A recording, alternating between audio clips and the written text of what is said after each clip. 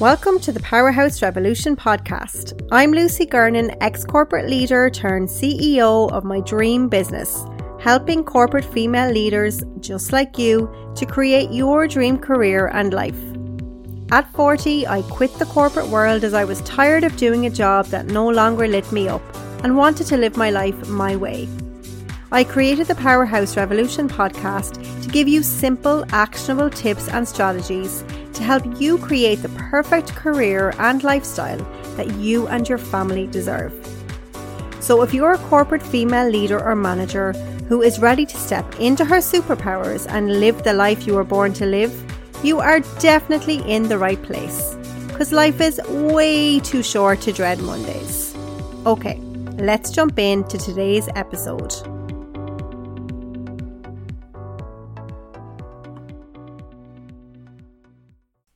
Hello there, gorgeous, and welcome back to another episode of the Powerhouse Revolution podcast. How is your week going? I hope it's going well.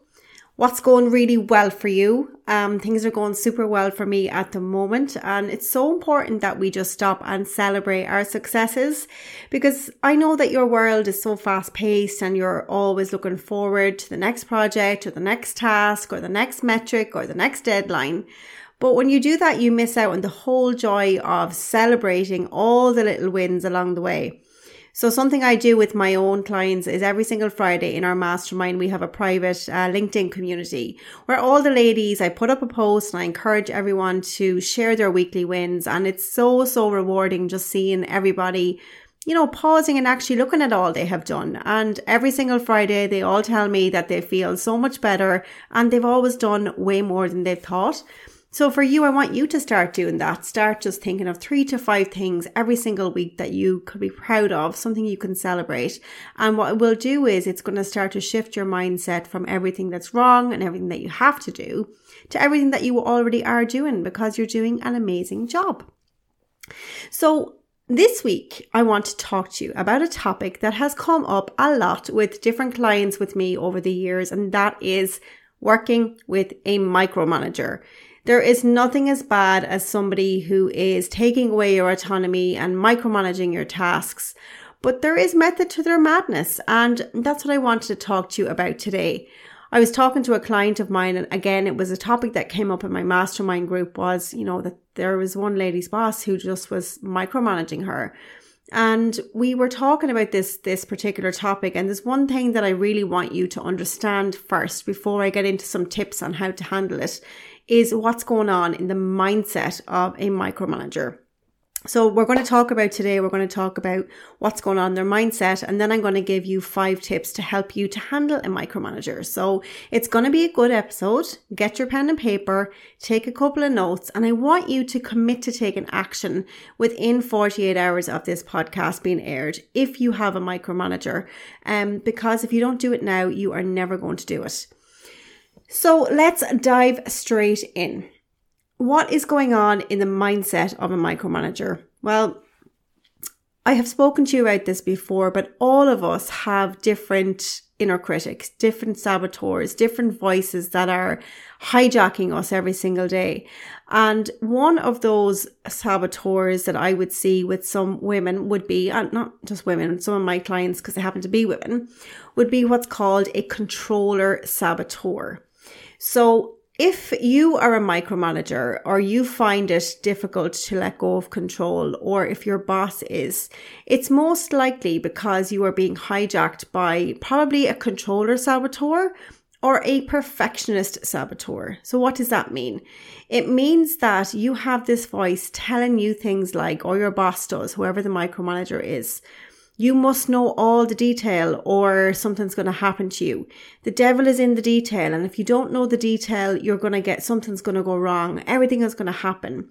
And all of this pressure, you place all this pressure upon yourself when you're a micromanager, because it is really, really stressful being a micromanager. Because you can't let go of that control. And I want you to understand that it's not your fault or the person's fault. It usually comes from childhood, as everything does. So what I would see a lot with my clients who would be perfectionists or who would have these kind of micromanaging or controlling tendencies It's not that they want to be like this, it's that it's the only way they have ever known.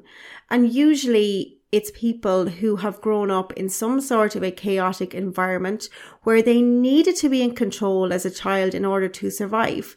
So, if you had like lots of siblings, or your house was always really busy, or your house was always really messy, or there was conflict in your home, or there was some sort of trauma that was happening in your home. If you were dealing with a parent who is an alcoholic, there's so many reasons that this particular saboteur, this controller saboteur or a perfectionist saboteur, is there to protect the child, to keep them safe. So the child is trying to seek order amongst this kind of chaotic environment. And as a result, they find solace and they find safety when they're in control. So what happens then is, as you progress through your teenage years and into adulthood, this just becomes a reinforced subconscious pattern. So even though, when you're a child, you're relying on your parents or whoever your caregivers were for safety, when you become an independent adult, we all do until you know better, see the world through the lens of that 7-year-old child, right? So I want you to know that if your boss is behaving that way, it's because they most likely had some sort of trauma, even mini trauma, in their childhood. It doesn't have to be anything significant, where they needed to be in control or where they needed things to be perfect. So that's the first thing, is that you need to understand that. And instead of being resistant to this micromanaging, or instead of yourself, it's about really being compassionate with the other person and understanding that it takes a lot of energy to be a micromanager, and it is extremely draining of energy. So definitely, I hope that helps you a little bit in terms of maybe understanding a little bit. So just reflect now, if you do have a micromanager for a boss, just reflect on, when you see them, do they look happy? Do they look like they're under pressure? Do they have a pained look on their face? Just reflect on that and just know that that person is probably just being hijacked by their own mind. So it's not their fault. Okay. So that's the first thing. So now you have a bit more of an understanding of maybe why they're like that. Now I'm going to give you 5 tips to help you to deal with a micromanager. So if you're multitasking, come back to me. Tip number 1 is communication is key. If you're feeling suffocated by a micromanager, or you're feeling like they're taking away your personal power, the worst thing you can do is to keep quiet and let things build up. Instead, what I invite you to do within 48 hours of listening to this podcast is to schedule a meeting with your boss and have an open and honest conversation about how you're feeling. Be respectful, be professional, be compassionate, but make it clear that you need more autonomy to do your job effectively. Make it clear with them exactly what's going on for you, how it's making you feel, and I promise you that is the very, very first step.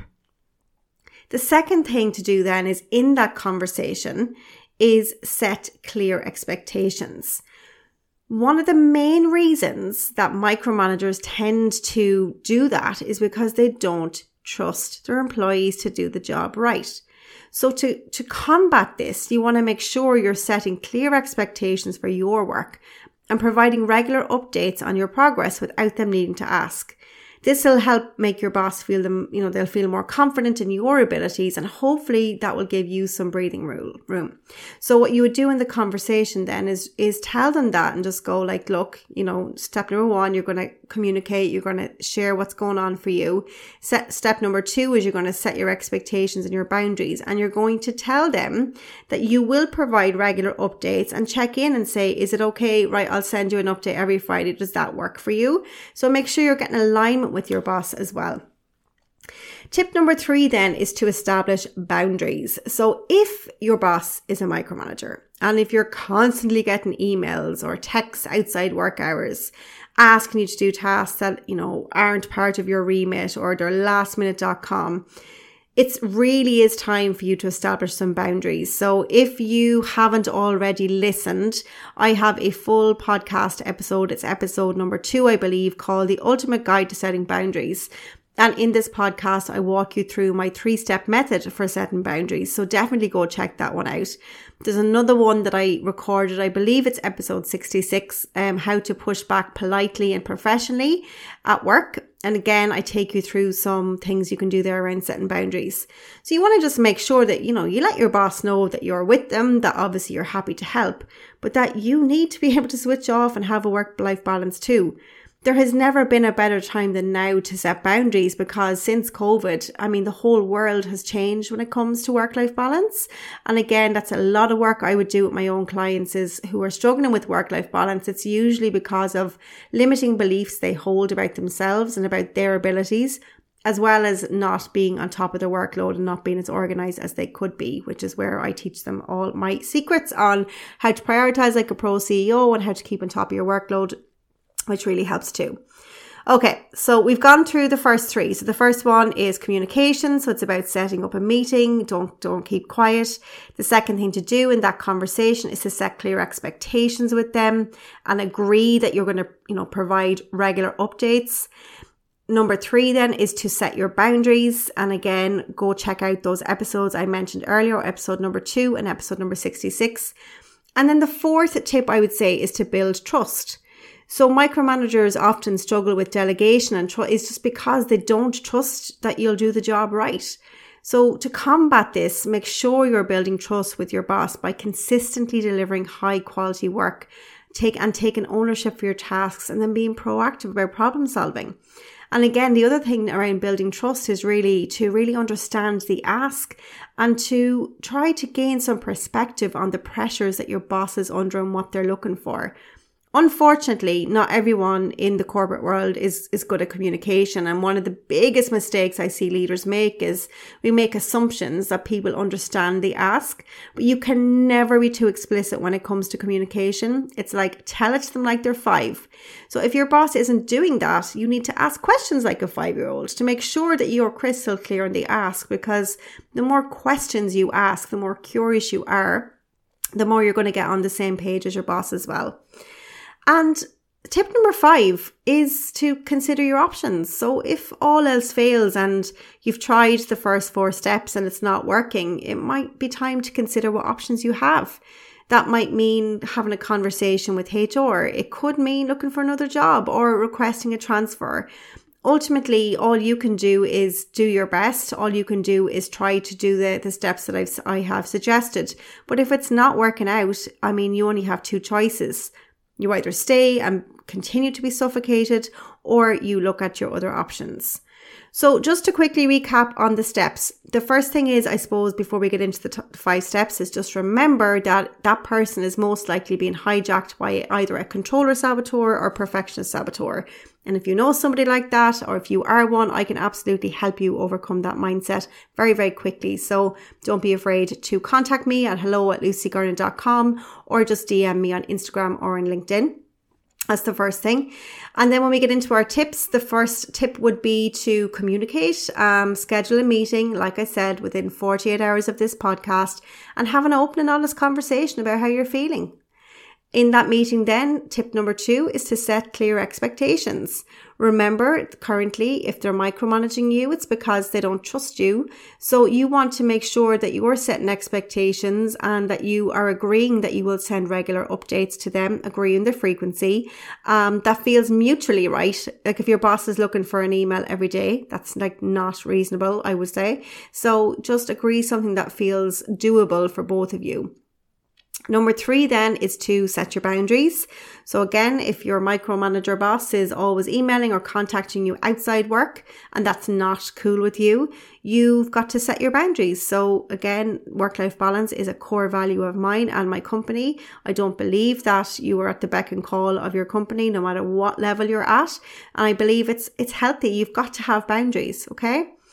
Number 4 then is to build trust, and how you do that is by consistently delivering high quality work. How do you do that? By understanding the ask, by making sure you ask lots of questions to understand what is actually needed, and taking ownership and being totally proactive about problem solving. And then tip number 5, if all else fails, consider your options. So again, you may speak to HR, you may speak to a colleague or some other influential person who might have a good relationship with your boss. Or if all else fails, you might need to look for another job or request a transfer. So remember, being a leader means advocating for yourself and setting boundaries, okay? You are a role model for your team as well. They are watching you. So it's really, really important that you remember who you are, step into your power, and remember that you don't need to put up with that if it's suffocating you, okay? Once you've done the other things. Just don't be afraid to speak up, and hopefully with these 5 tips, you will be able to handle your micromanager like a pro and take control of your work life. So that is it for this week's episode. If you enjoyed this episode, can you please just take 2 seconds now to rate and review my podcast? Hit that follow button. It will really, really help me to grow this podcast. And I would so appreciate just a little 5-star review on Apple or on Spotify. It will really help me to push my podcast to more people just like you. And you can be part of the journey of the growth of the Powerhouse Revolution podcast. So until next time, I hope you have a wonderful week. And as always, if I can ever do anything to support you, I love having the chats in DMs. So slide into my DMs on Instagram or in LinkedIn, and we can have a conversation there. Have a great rest of your day. Talk to you soon.